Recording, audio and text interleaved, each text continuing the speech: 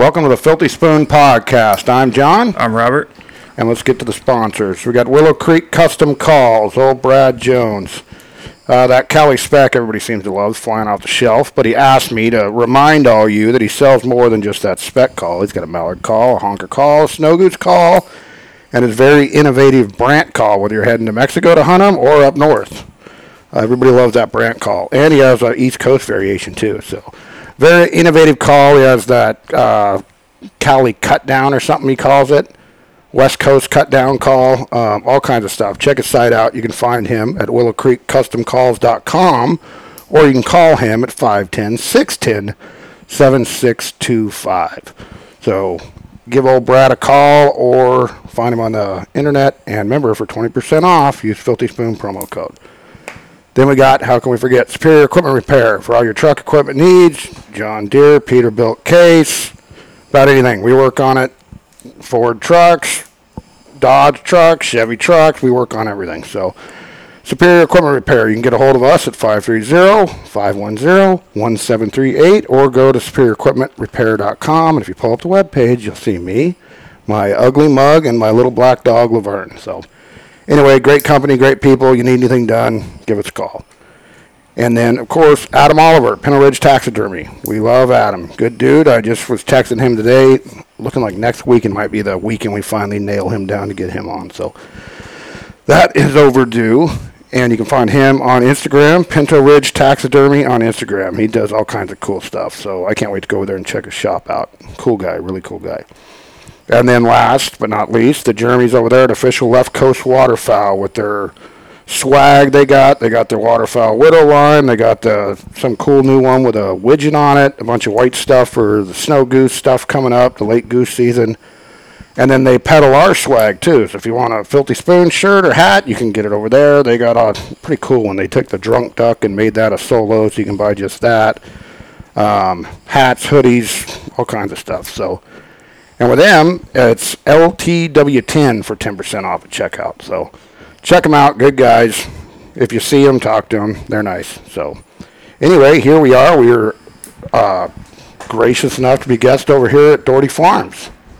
Well, welcome. Yeah, well, thank you very much, man. I've been trying to pin you down for a while, and you're a busy guy, and logistics is always tough in this podcasting gig, and we appreciate you carving out a little bit of time on this New Year's Day for us, man. No worries. Yeah, farming never stops. So yeah.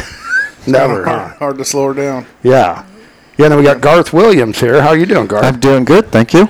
Yeah, these guys, they've been friends for, 40 years? 40, yeah, 42, 43. 42. 45. Yeah.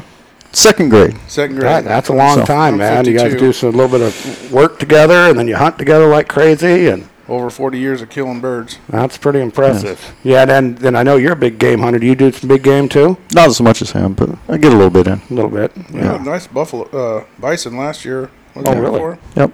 Oh, yeah, where'd you get that at? Drew one of the off-park tags for Tetons in Wyoming. Oh, wow. So that was a lot of sitting on the park line, just waiting. Yeah, just waiting. Oh, that's cool, man. I want to see pictures of that, you know. We got a Roosevelt last year and got me just covered up in poison oak. Yeah. Had to get a shot. Pack it as flipping Roosevelt. Man, that's cool. Yeah. So, how long you been at this farming thing? Your whole life, right? Yeah. Yep. Since I grew up, since I walked out of the front door, I'm in a diaper, I suppose. I don't know. Really, it's all you ever known. Yeah, I grew up right over there. Yeah, that's cool. Yeah, fifth generation farmer. Yeah, once removed, third generation on this farm. That is cool. Yeah. That is cool. Yeah, I've been here a long time. And you do, what do you farm? We know rice. I don't do vine seeds. I don't do grapes, but pretty much everything else. Really?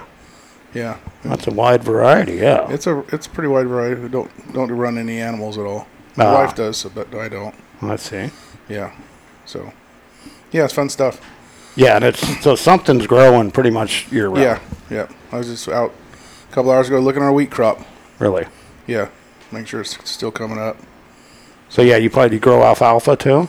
Do alfalfa, grain hays, beans, sunflowers, corn, almonds, walnuts, pistachios. Tomatoes, yeah. Thank you. Man, so how many acres you farm total? I do a lot of custom farming, but it's we're starting to get into the 5 digits. That's a lot of ground, man. Yeah, it Keeps you busy. puts miles on a truck. Yeah, I believe it. Yeah, I believe it. Yeah. One of these years we'll have a good year. We had Kate Stafford on here the other day, and he's going to school in Oklahoma for farming. He said, "Well, I like to complain a lot, so I decided to be a farmer." Yep. Is what he said. Is he going to Oklahoma State? Yeah. My daughter's there right now. Ah. She's a senior at Oklahoma State. Ah. Go yeah. Go Pokes. Yeah, and then Casey's daughter's going there next year too. Yep. So yeah, There's a lot of NorCal that over head out Oklahoma there. State. A lot. Yeah, that's where it seems. Yeah. Yep. And then your boy, he's going to college in Montana. Montana State. Yeah. He's a sophomore there, and my nephew's a sophomore there as well. Oh, that's cool. Yeah, I told them they can go anywhere they want to go to school, but not in California, not in the West Coast. Get away from all this BS out here. Yeah, probably a little bit tamer on the campuses, I would think. Yeah, it's a lot better. Yeah, It's a lot Cabe better. was saying it's pretty timid out there. It's kind of the Bible Belt, and the. Yeah, it's But there's good schools that's good. That's good. without all the BS. And what about you, Garth? Are you a farmer as well? I farm also.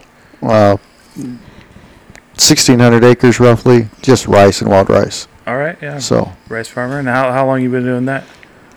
this is my 20th year, more or less.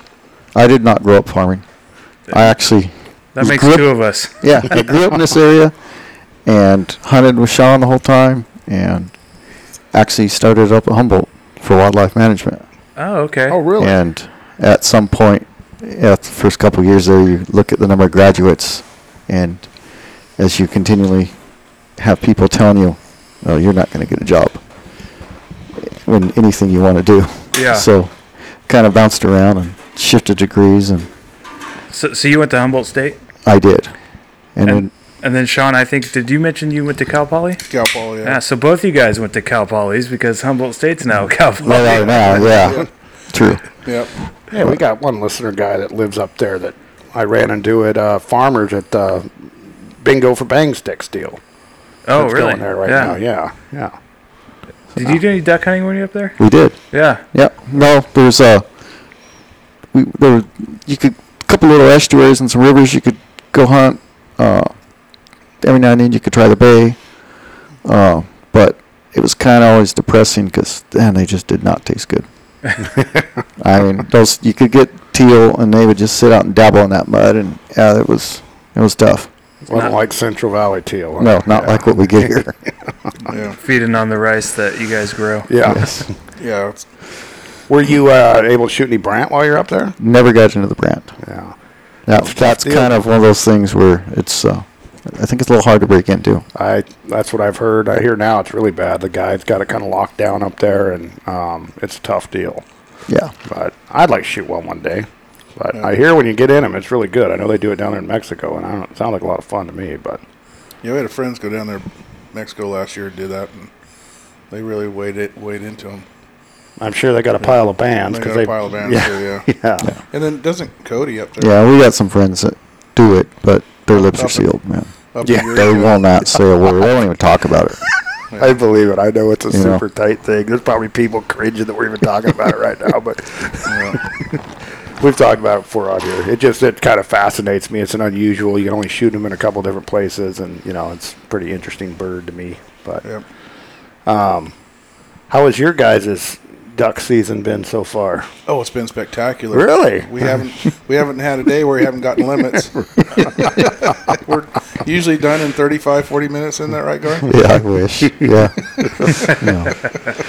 I think it's been good compared to a lot of the people around us. Oh, that's good to hear. Where the kids have been out of school, so they've been shooting a lot of birds, and they've been hitting it pretty hard. That's good. Yeah. Uh, I think Sean posted some look like Gus got into them yesterday pretty good. Yeah, he and his buddy Shane, they're done in an hour Yeah, no, and hit it hard. that's all right. So yeah. it's our biggest problem was getting water really. to flood up, because the winter water rights where we're at, they're limited on how much we can flood.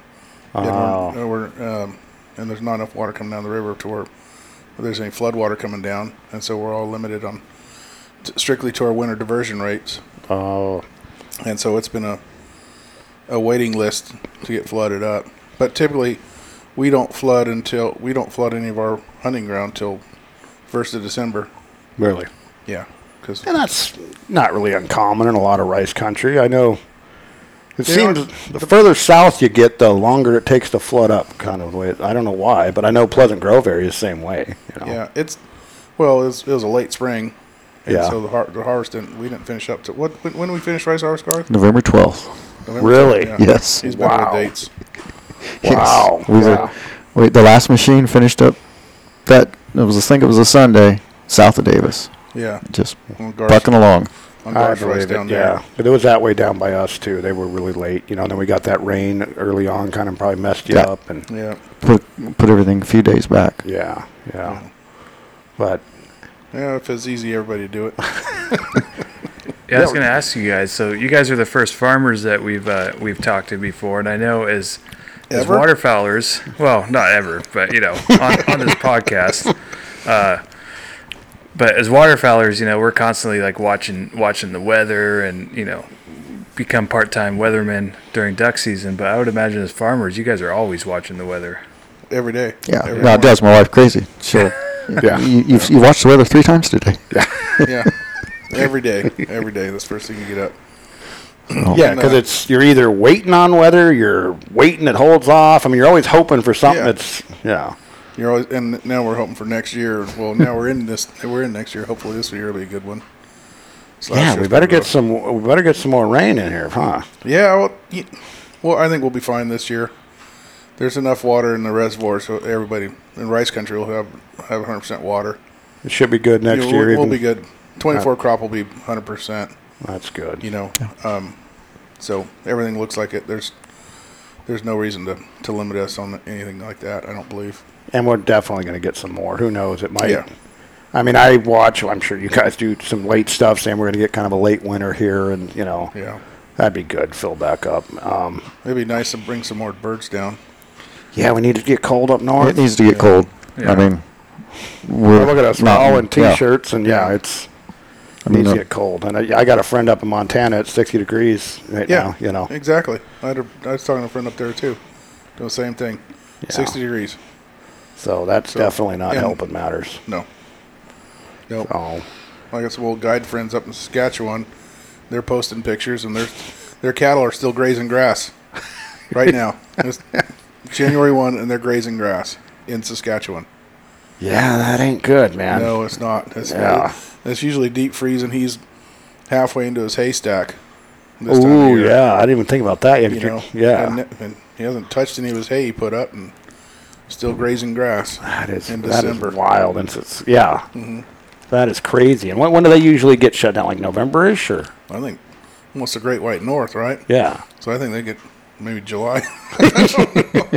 Well, I know don't they start hunting them up there in like 1st of September or something? yeah, something like that. So yeah, I know it's pretty good, and every year is different, but yeah. Yeah. And They this get- is nationwide too. Yeah, So, they get snowed up there.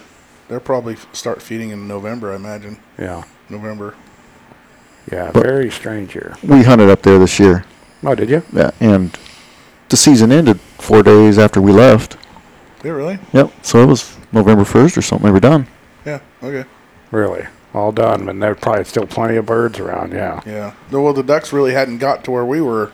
Oh, really? They were still You know, further north even yeah, than you they're were. further north, and we were ended up shooting a lot of geese, Yeah. but very few ducks. Very few ducks. Yeah, weird year, man. Weird year. I mean, they're all different, but this one seems abnormal. The way it's kind of nationwide too. I mean, we're all kind of dealing with this same issue right now. I got a brother who lives in Wisconsin. He's at 60 degrees there too. Yeah. So We'll just if they don't get down here, they'll just think how good next year will be. that's a good way to. We talk about this being an optimist on this show a lot, and that's. Yeah, maybe they'll raise the pintail limit. Yeah, We're I've hoping. heard it's coming. I've heard it's coming to 3. That's what we That- keep hearing. Yeah, that would be good. Yeah, I think they can handle it. I'm tired of them landing on our decoys. Yep. Yeah. Like I said, that's probably the one thing we've been missing this year. Normally that is our hands down, You're going to get one pintail no matter person. what. Yeah. and I don't think they've shot 12 yet. I believe it. Same with our properties. It hasn't been lights out. The pintail just started to start coming in nicely. The Yeah. last couple hunts I've been on, they came in like pintail, and then you shoot your one, and you get 5 more come in throughout the day, just exactly how you want them. Yeah. They That 3 sure would be nice, wouldn't it? Oh, That would change everything. It's it'd take the pressure off the widgeon and teal. Yeah, for It sure. really would, and the mallards to boot. Everyone else, all these other ducks are suffering because of here in California, just because of the one pintail limit. Yeah, and it's, out here, I heard our population is basically destined to stay the same because of where the breeding grounds are in Alaska. It basically isn't going to go up or down because of the amount of, they have for the breeding grounds up there. Yeah, our pintails aren't the same as the central flyway pintails. Yes. right. Yeah. Mississippi flyway. And then that's a national set number, I'm guessing, right? I don't know. Or they might just use like national. I don't know how they do it, but they probably use. Because I know it's 1 all over the country, but I thought they do it by national data. flyways. I mean, that's like mallards. They do. It's 6 everywhere else. I think I've been told that they're keeping us down just because there's not enough in these other flyways, but that sounds right. But I don't think there's a lot of crossover either. I don't think so either. I mean, from what I've heard and stuff, just listening to podcasts and that birdieologist guy at CWA, they fly like right down the Pacific, and Yep. they're not going mid-continent. I mean, maybe you can get a straggler here and there, but for a whole, I would think not. So that is kind of a bummer. So like our specs are only West Coast specs. Yeah. Well, you told me that one, Garth, about them rafting up in the Pacific. Well, when we were deer hunting on the Lost Coast that time, we would, you see them going up and down the coast. Really, that's cool. They're just crossing, and we picked a juvenile up right on the beach, just Really? dead. Yeah. Really? Really. Yeah, it was just sitting there in the surf. We were hunting blacktails on the Lost Coast. Oh, that's cool. Yeah.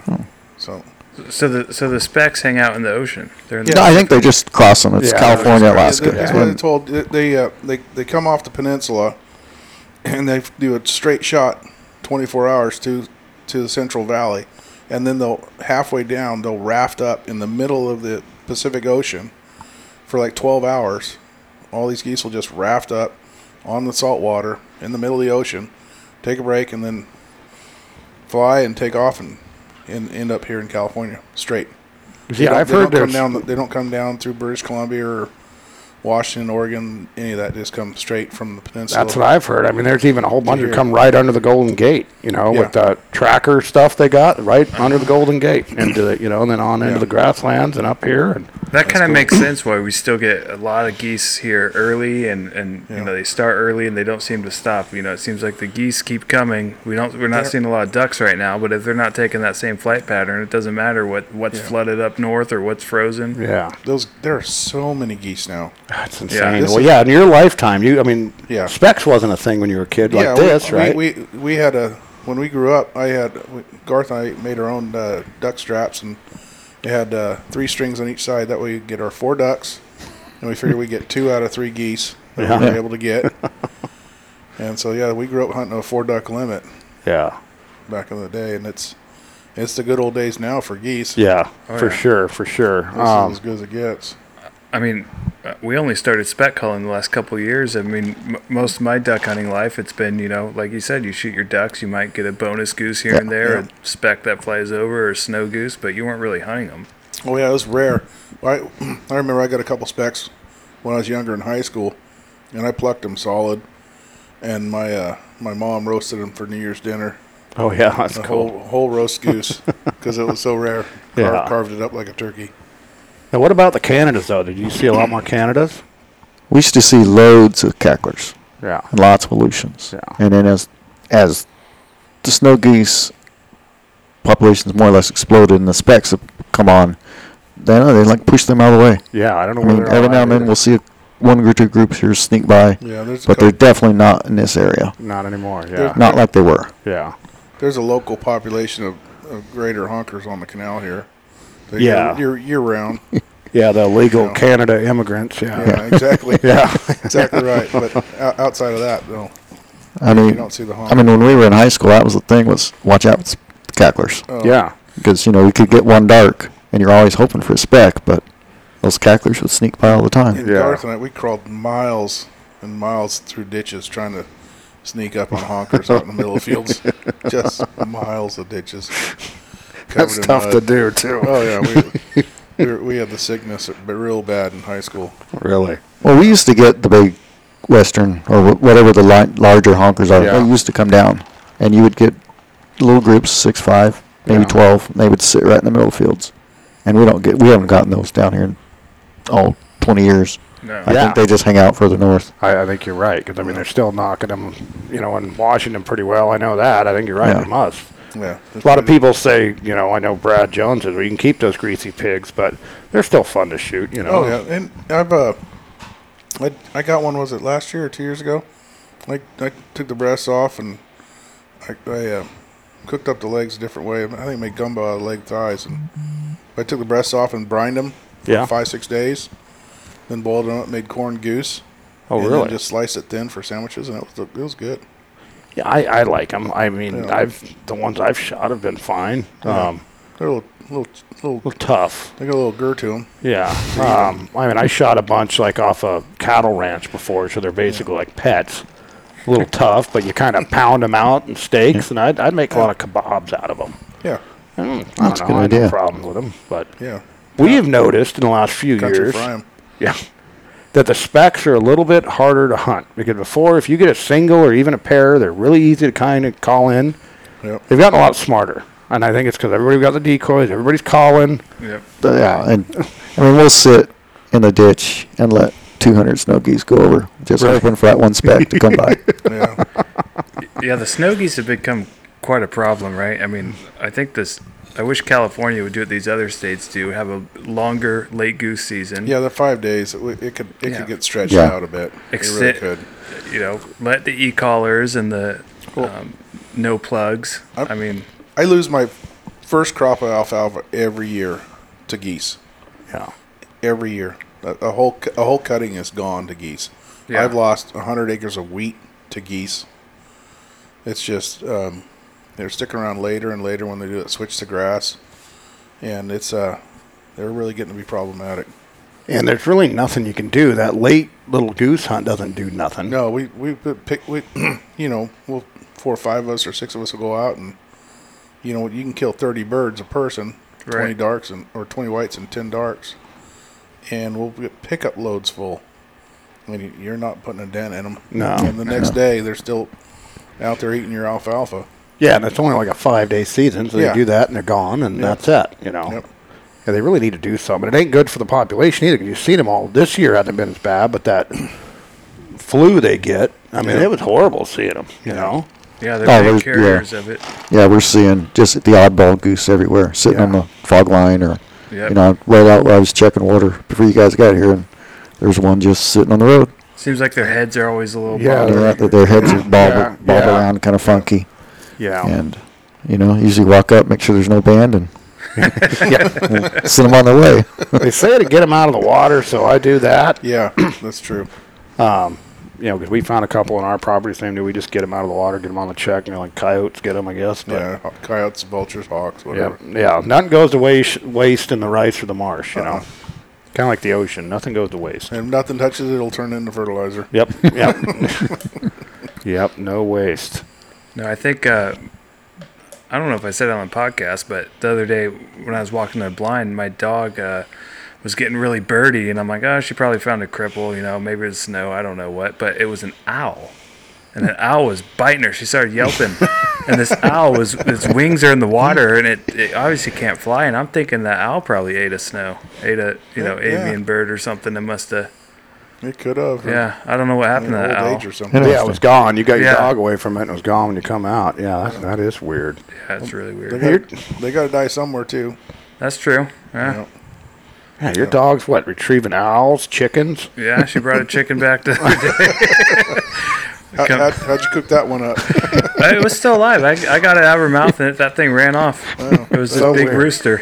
Not too So bad. weird. And there's not even any houses nearby, and I don't know where the hell that chicken I don't know where it came from either, but I was coming back to the truck from the blind, and she comes trotting back with this big-ass rooster in her mouth. The rooster's looking at me. We're both surprised, me and the rooster.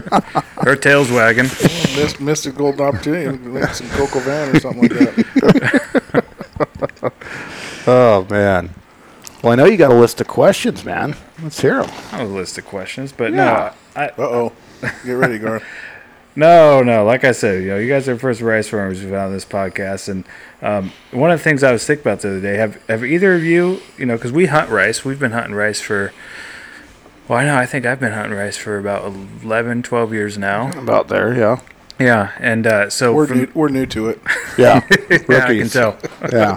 40 years in, yeah. But you guys farm it and you hunt it, and have either of you ever I don't know, put in new blinds where they've never been put in before, like developed a property for duck hunting, or do you even hunt out of blinds, or you mostly hunt out of ditches? When we first started hunting, most everybody burned their rice straw, Yeah. and my dad actually would put a PTO pump off a tractor, back to tractor in a drain ditch, and flood up a bottom half of a field. And back then there was a little club just north of us, and then some down the bottom of the district we're in, and then our field. So there might have been maybe 500-600 acres flooded. And we were one of those fields, and I think it was a 2-man blind, wasn't it, Garth? Yeah, we had a bunch of 2-man, and their closest blind was well over a mile from us. Oh, really? Oh, Easy. Miles. Yeah. I'd say it'd go a couple miles easy, but Now you draw a mile around where we're hunting, and there's probably at least 7 or 8 other blinds. Yeah, they're all 4-mans, too, probably. Most of them Yeah. are 4-mans. yeah, ours are 4-mans now too. But it's back then, nobody hunted ducks, nobody flooded for them. Right. Well, the districts Yeah. never had the water available. Yeah. Because in where we're hunting over here, Never had that a water water. district, it was only summer water. Never had a winter water right. And the district just shut down for maintenance for wintertime. So they were not going to give you water for any reason. Oh, so if it wasn't a big rain year or whatever, Yeah. you guys just out of Yeah. luck. Yeah, and it was. It took the rains to get the drains up before Yeah. you could technically take the drain water, because otherwise you were taking riparian water, Yeah, and you don't have riparian rights necessarily. but when we did, and we did flood back then. Oh, the hunting was lights out. Yeah. It was lights out. And there just wasn't a lot of other fields that were flooded. There was. No, we'd be the only Yeah, ones. We were the Yeah. only ones, yeah. Garth and I went, well, I can't speak for Garth, but I went from when we started hunting, we were 3rd or 4th grade, something like that. We were going 5th grade out here, till I came back from college, and this is like the 2nd year or 3rd year out of college. It's the first time I went out, and I got skunked. Really? Yeah.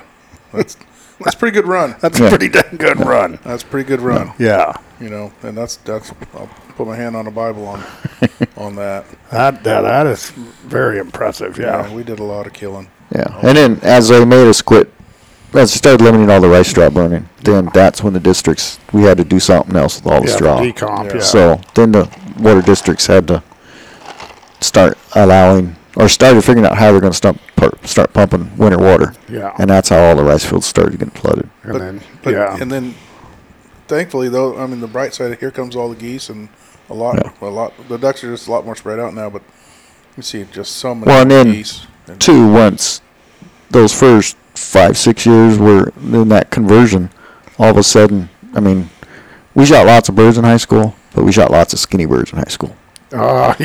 Lots of skinny birds. That makes sense. Everything you're shooting now is pretty fat. Now, everything we got now is just butterball, fat, white, gorgeous. Yeah. And, definitely the quality of birds has gone up over the last 20 years over what we did as kids. Yeah, it really changed a lot when you think about it. And then, It changed. like his question was like, how do you pick where you put a blind? I guess you just, every other check, throw a blind in the middle of it, or what? Yeah, we don't do that. We have ourselves 4 4-mans. Yep. One's in dry for if we want to put out a goose spread, Okay. and then we're flooding 500 acres, 600 acres for 3-4 man blinds. Oh, okay. And it's just for ourselves. Yeah. Yeah, Just you for don't friends lease and nothing family. out. We don't lease anything No. out. Yeah. It's just for friends and family. And, we got a good group of friends. And Garth's son, Taggart, he's a blind manager this year. And so, our friends want to go hunting. Well, they have to. Yeah, Go he's the gatekeeper. Yeah, he's a gatekeeper. So when you did put your blinds out there, do you is there a method to your madness on where you put them? Do you kind of know where the birds are around, and you kind of put them where you think they're going to work in a certain way, or you just More than anything, it's the lower end of the field. yeah Usually, the fields all have a fall to them, one direction or the other, and if you put it in the bottom, somewhere in the bottom third, you can really stack the water up above. And if for some reason the district's shutting water off, or we're getting a big long dry spell, the water kind of keeps our blind underwater. Oh, that The makes top of the sense. field will go dry Yeah. eventually.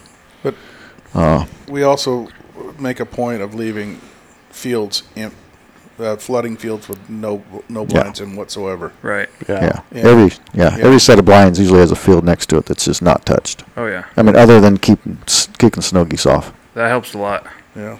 Yeah, so you got It plenty does. of Big loaf. places to rest on your Yeah. guys' property. We used to let the whole north ends of our fields be loafers, but then we had a problem with the north ends getting disturbed by neighbors and whatnot. So then we put our loafing pond on the interior of the ranch, and then we hunt the edges. The birds basically cross our blinds before they hit the Before neighbor. they get to them, yeah. Do you guys put out permanent spreads, or do you just keep decoys in the blind and put them out when you hunt? Permanent We're spreads. permanent permanent now. spreads. Yeah. Yeah.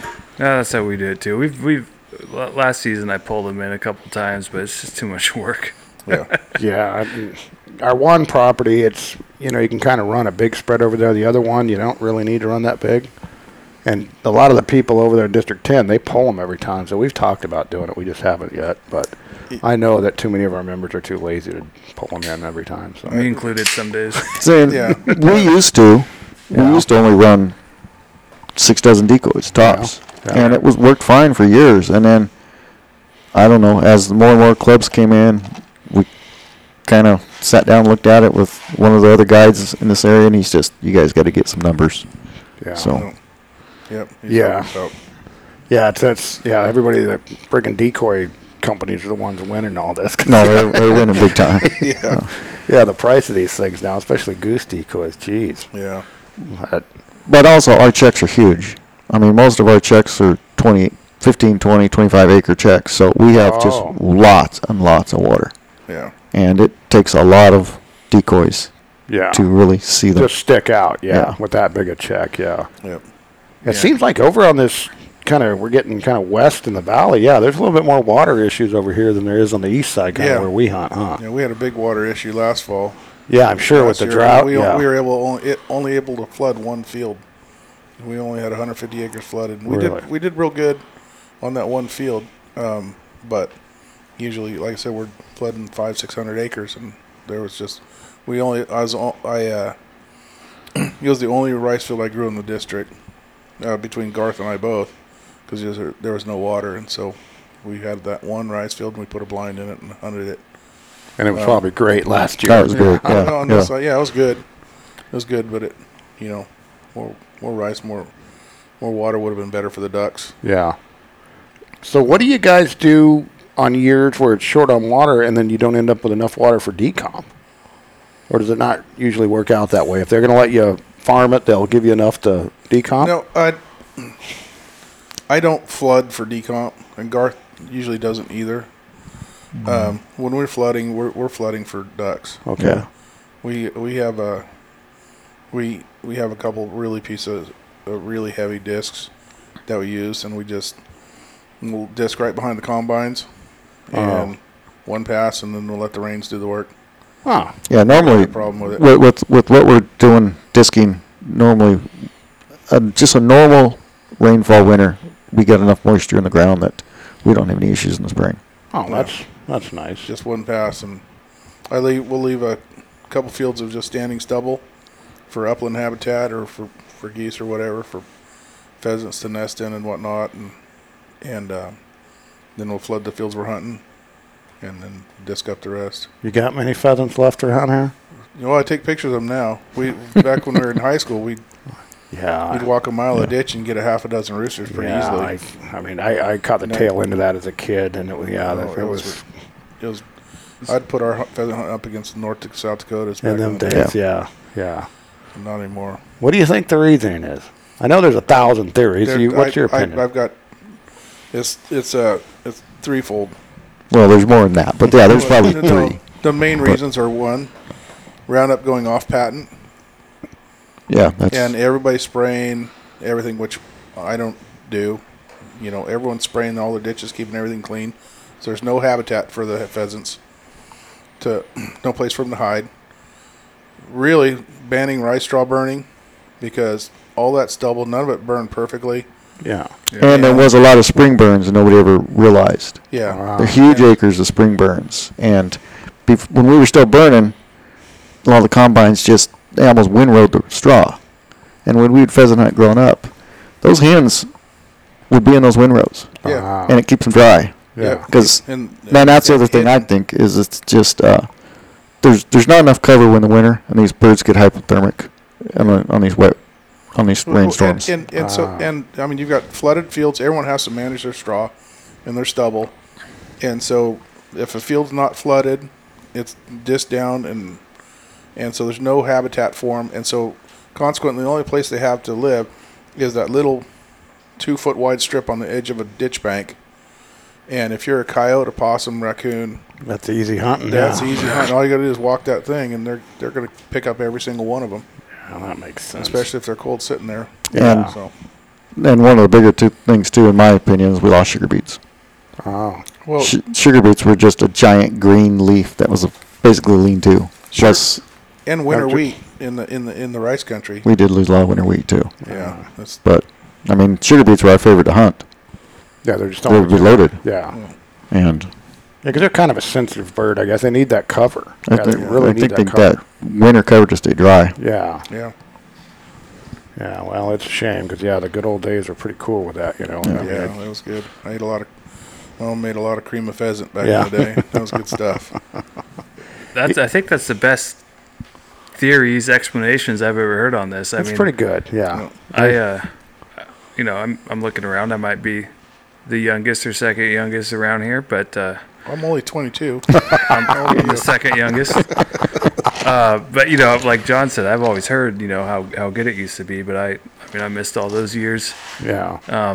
And I've just never quite heard a good explanation on what changed. But that's that Roundup, getting rid of all that cover, more efficient canals and everything, and ditches. Well, too, the water districts have had to do some of that because we've got so many new invasive weeds that they're just plugging the ditches. So you're constantly having to spray those weeds, which the downturn is we're wiping everything else out, spraying those weeds. Yeah, too. there's always a effect to everything you do. There's a reason they're doing it. They're not doing it to kill the pheasants. Yeah. It's just you do one thing and it for every action there's a reaction, But I'd say number one was the rice straw burning, stopping that, which was really good for waterfowl. Yeah. And pheasants and upland birds lost on it, but yeah, and I guess not you, but there's some farmers that probably make a good chunk of cash off of it, leasing a bunch of blinds. They're schmucks like us, Yeah.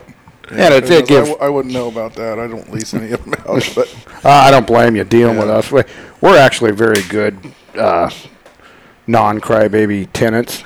I think our people we lease from would vouch for that, but I could just imagine dealing with some of the stuff that they must deal with. And can you make the water 3 inches higher? Can you do this? Can you do that? Hey, there's no ducks. Can I have my money back? I mean, there's a million stories, I'm sure. Like I said, the farm never stops, and then the one time it slows down decent.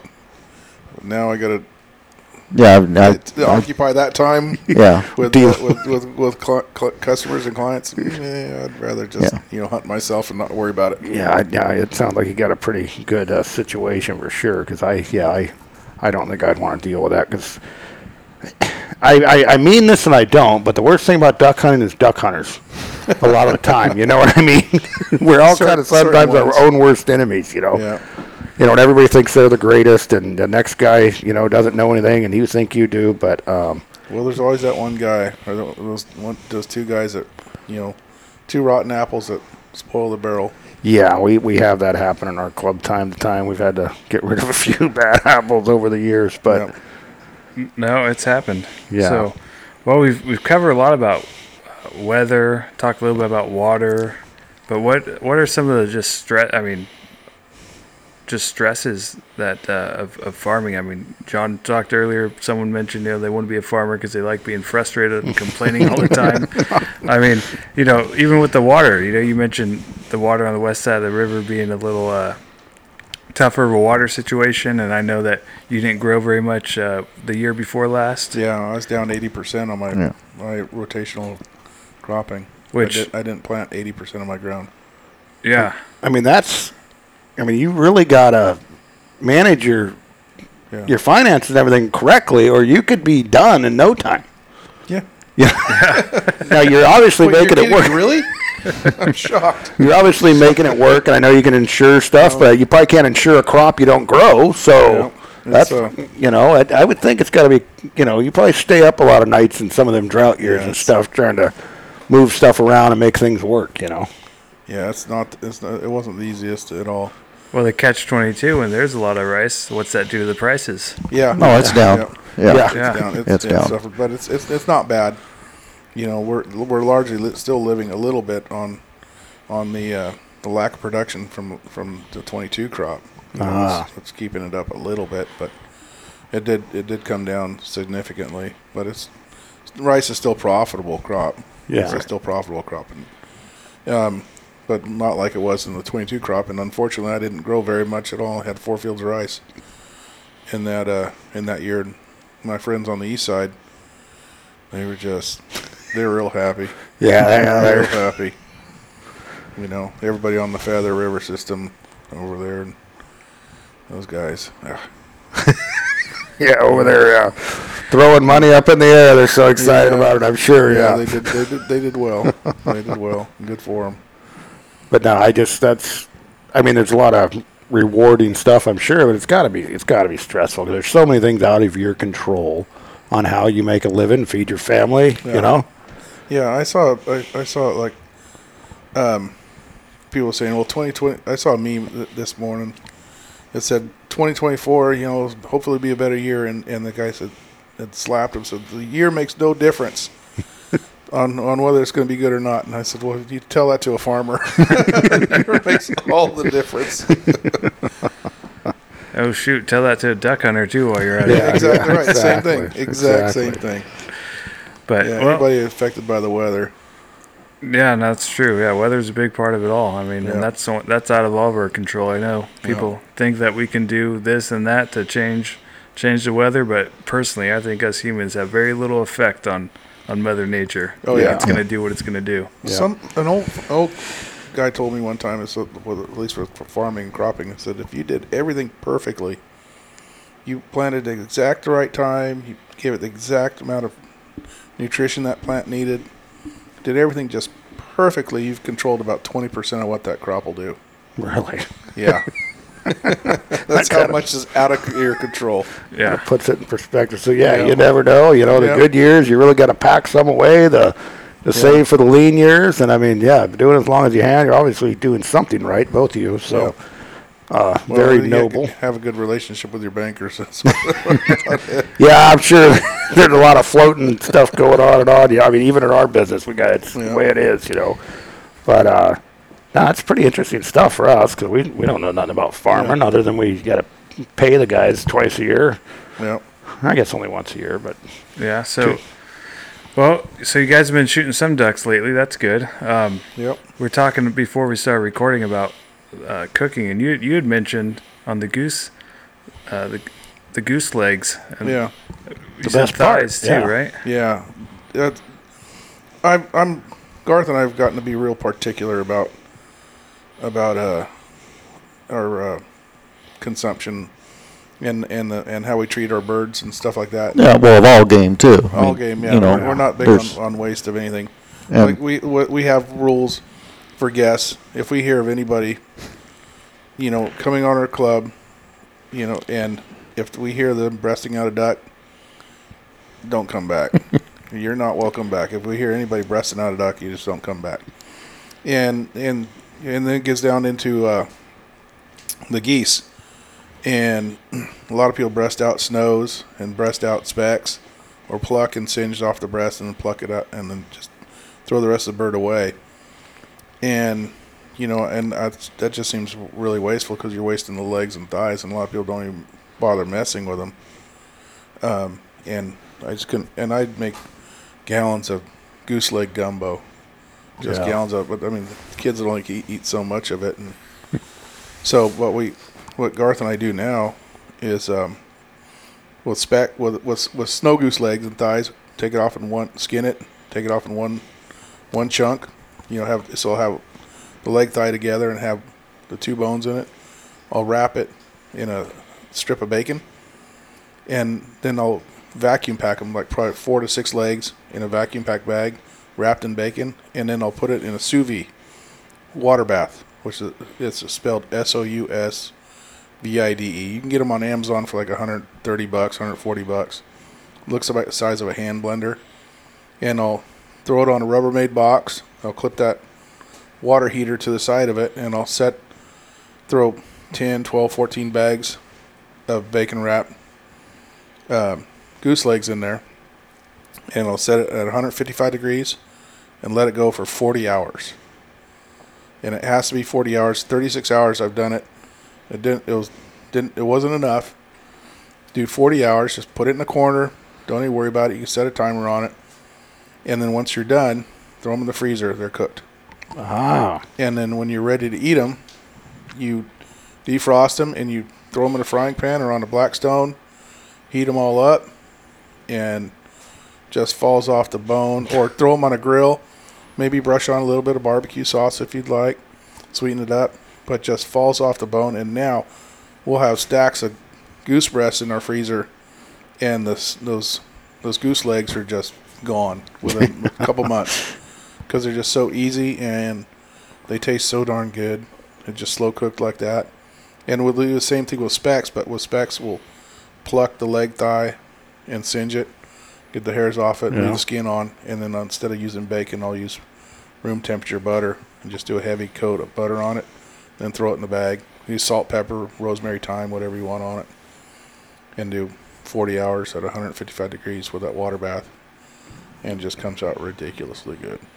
Yeah, I see you post a lot of stuff on Instagram where you're doing the cooking, and we love it too. 'Cause we don't like wasting stuff neither. Yeah. I mean, well, in addition to Sean's recipe, I mean, snow goose leg, as far as I'm concerned, any lamb shank recipe you put in a crock pot, you can do the same thing with snow goose legs. Yeah. And it turns out great. Yeah. There's there's no reason to just leave them on the bird. Yeah. Yeah, that's a very good attitude, and it's pretty cool that you're passing this down to your kids. Oh, yeah. Because there's a whole lot of people that just breast birds. Yeah. Yeah. It's just... when we were in Canada, we had to teach 6 guides how to pluck a duck. Really? They had never done it before. Yeah, they're breasting out ducks up there, and Garth said, you're not... We took, 6 or 8 of them, probably 8 birds, and we plucked them and singed them up there and deboned them and fried them up on a blackstone. And then they're like, what are you guys doing? And We've never had duck this good, probably. Yeah, exactly. And they didn't, we just took a deboned half a duck and just salt and pepper both sides and put it on the blackstone. And they were great birds. They'd been eaten in wheat fields. Yeah. Yeah. So They're all it was good all meat. grain fed. And they're just Nothing the matter with them. breasting them and giving them out. It was hard to watch. Yeah, it was hard. Yeah. The KC bar in Gridley will clean them like they call it barbecue style is the way they call it, and they clean them like that. Yeah. I get them done that like all the time. I drop that's them great. off a lot of Takes time. a lot less room in the freezer, but you're not wasting any. You're not meat on the wasting any bird. meat, and I love it. Yeah, I'll throw that thing on a hot pan and just watch it shrink up, and yeah, no, it's good. We cooked a couple at the shop like that this year. The best thing is you take those and throw them in a frying pan, or with a clean blackstone, and then save all the duck fat coming off of it, and fry your eggs up in the morning. Oh yeah, that duck fat. Yeah, that's liquid gold. Yeah. Now I've always noticed that the yellow fat's the good stuff, or that white's the good stuff. The yellow's kind of nasty. Yeah, It's different flavor. Different? Okay. I don't mind it, but You don't it's mind different. it? No. Yeah. A little more gamey, I think. But Yeah. I get a big fat white sprig or something. I Oh. love seeing that with the big white. Oh, fat yeah, iron. without a doubt. Yeah. Gobs of. We shot pile mallards in Oklahoma one year, and they were kind of had a same thing, eating wheat fields, but they kind of had a yellow tinge to them, but they were plenty edible. Huh. Yeah. We didn't have any problem eating any of them. Yeah. Well, just pan fry them, just salt and pepper, and Yeah, and we just super hot heat, right? Yep. Yeah, that's how we did it when Like we did it at the shop that way. like a teal. Scratch the skin, salt and pepper both sides on deboned teal. A minute and a half, and that's all you need. Yeah. And that's the best way to eat a duck right there. That's kind of the way we did it. We had some What's your tuna. best bite? What's your best bite of duck? What's your In favorite? my part? teal, in my opinion. I love Yeah. teal. What part of it? I got my. Oh, well, I favorite mean, I like the breast. Yeah. I Mine mean- is that once you fry up a teal, and it has that little nugget in the drumstick where it attaches to the thigh Yeah. with the skin in there, and that's the best bite of a duck in my opinion. You That pay one more little- attention. Like, Yeah. A lot of times I just eat them like a carnivore. Like Yeah, that. that one bite, that leg thigh connection. That's the best bite of a duck in my opinion. Would you say teal's your favorite bird? Yeah. What about you, Garth? Oh, it probably doesn't matter. I'd probably say specks are my favorite. I put specks as mine too. You know. I like spatchcocking them and putting them Yep. on a smoker, You kind of know. like you do a turkey. I mean, speck breast in the cast iron, toss it in the oven, come back out. It looks like a big tri-tip almost sitting there. Yeah. And you can just slice through that, and they're great. Any ducks you stay away from shooting because you don't like them, besides the obvious? Gadwalls. Gadwalls, okay. Yeah, I don't. Yeah, usually Cadwall's pass not on really those. that good. That goes in my grind pile. They're a little bit of a big water bird. I've had I don't shoot the spoons. I try not to shoot spoons. I'm pretty successful Yeah. at not shooting them. My son still hates them though. He turns them into poppers. The spoon is the one. If you're shooting spoons on us, then you're allowed to breast out of a spoonie. Okay, that's fine. But I'll agree with Garth. I've had bad gadwalls before. Yeah. I've had bad mallards before. I'm sure everybody Yeah, has. yeah, If they're yeah. hanging out in the sewage plant or whatever. Yeah. I've had bad, but I've had a lot of good gadwalls. You just mark them, and you put them together, and backpack them separately, and That's how I do it. Just beware, and you get that bite, and you'll know. And right this away. guy loves spoonies. He has I don't spoonie mind pizza. spoonies. Yeah. If they're in the rice long enough, they're really not that bad. they're fine. I've eaten a lot of good spoonies. But if they're in the marsh, they do taste like fish pills. Yeah, but I'm not going to waste one of my bird limits on a spoon. I just don't want to take the chance. Wow, that's the first guest on this show that doesn't shoot spoonies. Yeah. Well, this I is don't the shoot filthy spoon. It's filthy. That's right. No, I don't shoot spoons. I don't shoot them. And a lot of people don't. We're kind of, lower rent district in our rice leasing, so if we don't shoot spoons, we're not going to shoot a whole lot of ducks. So. Oh yeah, I mean, I'm not saying there's not spoons killed. My son came in the other day, and they had 5 spoons. 5 or 6, yeah. That was Okay, Yeah. you do you. They decoy well. I don't Yeah. think they're terrible eating. I think they're fine in the rice. They do decoy well. And they drop really easy. You just got to get the shotgun somewhere near them, and they just fall out of the sky. Yeah. Sure seems that way. They are a funny Yeah. duck, that's for sure. This is starting to explain why I shoot so many of them now. They drop real easy. Yeah. I like teal and sprigs really good too. Oh, Especially, Yeah. But most of them are. Like I said, the gaddle, I've had a couple little ones, and of course the divers we try to avoid. But my dad was a duck hunter, a pretty serious duck hunter, and his favorite bird to eat was a hen sprig. yeah, Hen that's sprig. That was his absolute number one with a bullet, a fat hen pintail, and he just loved that duck. my old buddy Bert Jansen. He died a couple months ago. He grew up in Grimes, Yep. and he remembered him coming home when you come home with a pile of them, and his mom would always go through and pick out the hen sprigs, and that'd be the ones they were cooking up first. Yep. Yeah, that was kind of an there's a old reason. school thing. Everybody loved the hen Yep. sprigs. Yep. There's a reason for it. Yeah. And now we're trying not to shoot them Yeah. just because we want more. Yeah, and I think it makes sense. Yeah. I mean, they say they're 7-1. Yeah. Yeah. What we've seen out in the fields, I'd believe it. I believe it too. Yeah. Yeah. So we try to avoid shooting them. I mean, it don't always happen, but we try, you know. Yep. Oh, yeah. Now, before I forget, I was going to ask you guys, do you guys shoot a lot of bands out here in the rice? Because I noticed, like, we don't shoot a lot of bands. I'll be honest. We got a couple bands. You know, we each have some bands, but we're not big, like, band hunters, and I think it's just they really tend to be more in the marsh and the refuges than the rice. They do. We used to get a lot of bands when we get mallards out of ditches. Yeah. Okay. But the mallards just aren't in the ditches like they used to be. Yeah. Goes back to the roundup, and the trees aren't in the ditches. Yeah. Garth and I we'd hunt in the mornings out of the blind, and then we'd take off with a pair of binoculars and run around and look down the ditches on the ranch and just spend our afternoons sneaking up on mallards and jump shooting them out of the ditches.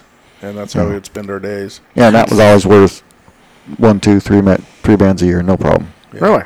Yeah. I mean, but we've all shot in bands. So I don't ever keep track of them. There's some here, some there. I might have 1 or 2 on my desk, and there's some in my drawer, and my toothpaste drawer in the bathroom in the home or something like that. I don't ever save them. I just kind of lose them. But I don't know how many we've gotten. You know, you see those guys have them all around their lanyards. Yeah, and I think a lot of them guys might be buying them on eBay, man. That could be. I don't really know. yeah, because I think my last 2 bands were picked up off dead birds. Yeah. So I mean, I know unless you're a guide that's out there 7 days a week, and I see a guy that's like 21 years old that looks like Mr. T, it just seems pretty unlikely. But hey, whatever, each to their own. But we got one of my crew, one of my irrigators, picked up a hen pintail when we were just flooding in the springtime. Picked it up dead out of a rice box. Really? And it was banded. Really? It was 16 years old. Wow. 16-year-old hen pintail, and it just finally didn't make the trip back north. Yeah. Oh wow, that's kind of a cool find. You think about how much, what that one hen contributed to our flyway. 16 years of how many nesting. times she been skyscraped at? Yeah, exactly. Called at. Yeah. And how many eggs she clutched? Yeah, it had to have been a good number. That's 150 plus, I bet. Yeah. That's impressive. Yeah. That's I was impressed about that. I couldn't believe it when I saw it. We were talking this weekend with one of Casey's guys, and he's a biologist for CWA, and it was Christmas, he said, wasn't it, Robert? He shot one of the ducks he banded. Oh, yeah. Yeah. He said it happened a couple times with clients, but he shot one that he banded. And that's kind of that's cool. Really cool. That's kind of a neat story. Yeah. That guy, Jason, seems like a cool guy.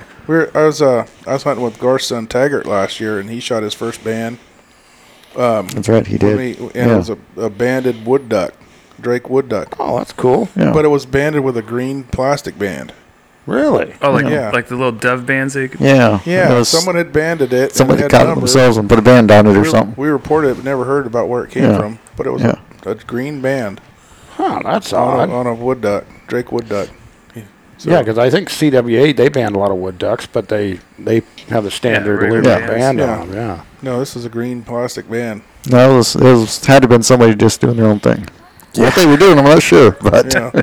Yeah, you It's think cool, they'd though. want to know the info, but yeah, that is a super I unusual. reported it through the banding site. And, they got a place where you can do the color of the band and put the number on it, but we never got it. Never heard nothing. That's a shame. Never heard anything back about it. I always love hearing about where So they come from. maybe you'll through the podcast you'll hear something about it and let us know. Yeah, if any of you guys know anything about the band green banded wood ducks, please reach out to us or Yeah. Sean on Instagram. Yep. But Some underground rogue banding operation going on. Exactly right.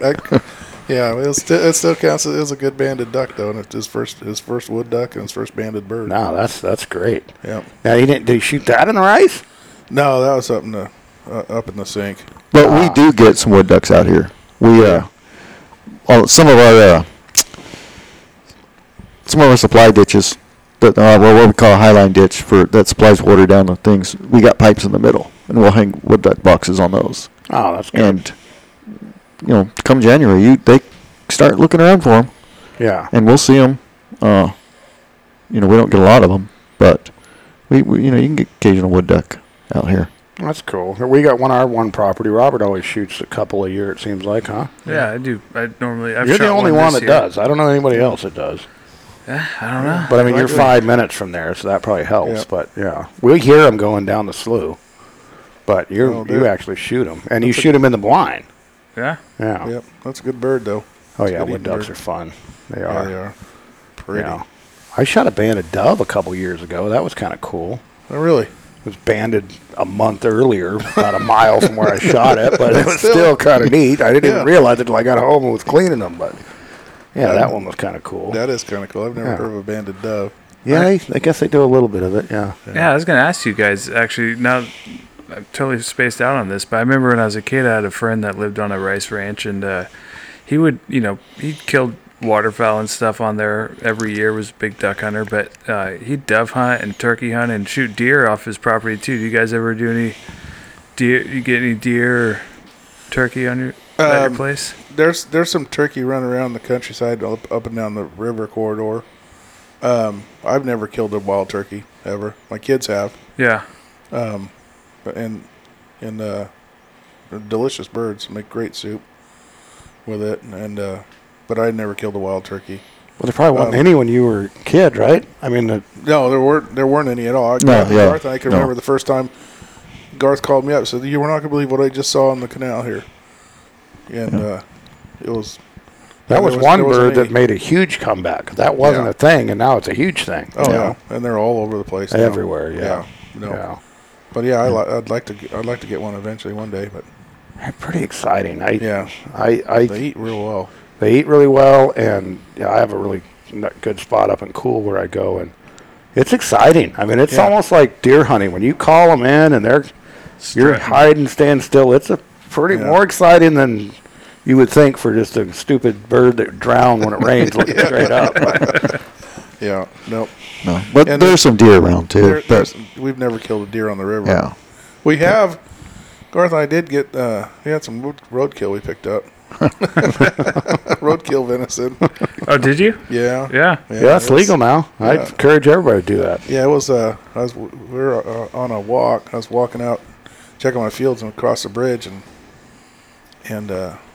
came back here to the farm, and 15 minutes later, I go driving across the same bridge. I just walked over, and there's a dead deer on it. Really? Within 15 minutes, a dead little forkhorn got hit in the head by a tomato truck or something like that. And so I called Garth back and, hey, come over here. And then I called the game warden. And, he said, I'm not coming down there, but it would be a shame to let that thing go to waste. And so we had deer tenderloin for dinner at night. We did. That's good. I really like your guys' attitudes towards not wasting stuff. Whether it's a little duck or a deer you find, roadkill. That's definitely a good attitude to have. Yeah, my crew went home. They had a couple quarters they went home with, and it worked out well. Yeah, we did at the shop this year. My daughter's in the Navy, and she wouldn't be able to home me at Thanksgiving, but she had a little stretch before, so we did at the shop. She kind of grew up in the shop, so everybody knows her. And so we did a little makeshift Thanksgiving, and we did a whole leg, the flip-flop thing. I've heard that. It looks fun. Man. Oh, it's so good. Just keep re-seasoning it. And You season it. He bought this whole, you could probably do it with anything, but there's a guy that sells the seasoning. It's called flip-flop. Yep.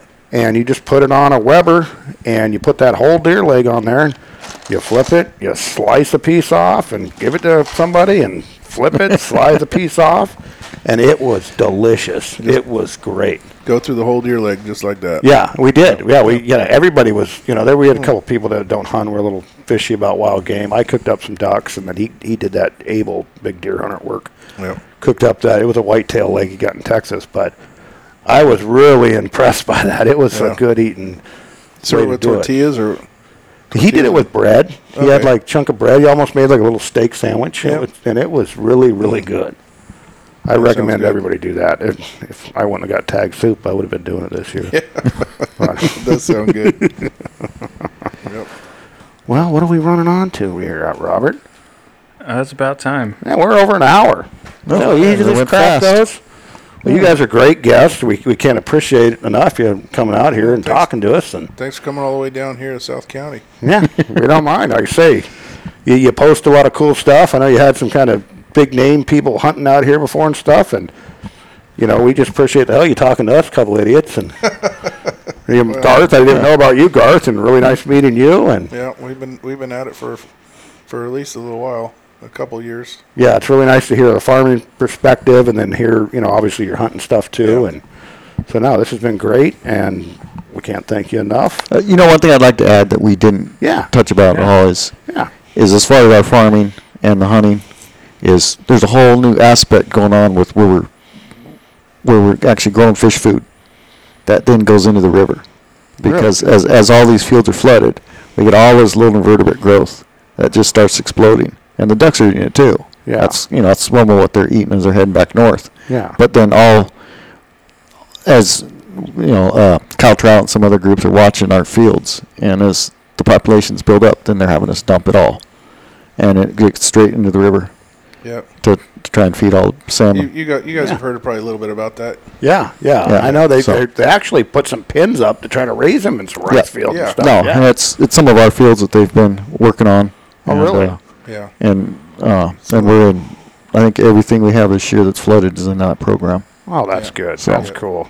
Just something else I want to add before we ended this. Yeah, those guys. No, that's neat as hell. I love to hear that. Yeah. I mean, before all the flood control, the rivers would swell and they'd bring all that stuff back in afterwards. So they're figuring out how to do that now. Those fisheries guys, there are a couple of guys that come out here and hunt routinely. That's good. And there's some of our guest friends and so they're good people. No, that's good. And we take our fisheries guys. They really like killing ducks. Yeah, well, and we take our game serious as far as eating it. Now, one of them goes a little bit of extreme or duck tongue, and a few other things all get saved. Yeah, really. Feather soup. What's he from Louisiana or something? Man, them guys eat everything. The leg, fantastic the cook though. Oh my gosh. Yeah. Oh, that's cool. No, that is a great thing that you guys are doing. And it did save duck tongues though. Yeah, he did.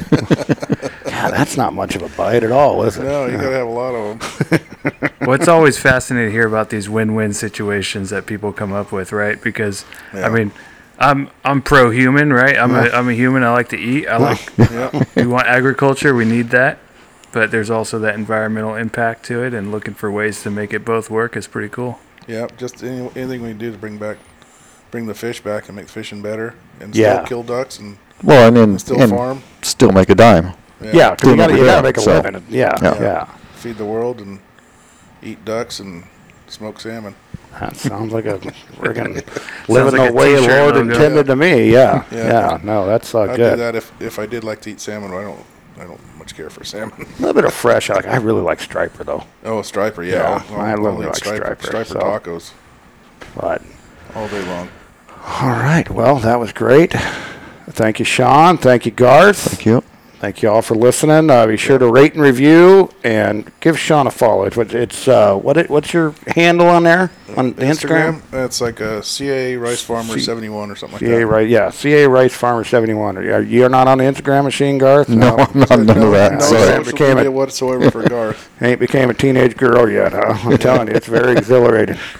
So, all right, thank you all. We'll talk to you next week, and thank Sean and Garth, and that's all we got, right, Robert? Yeah, that's it. Thank you both. All right, see ya. Thank you.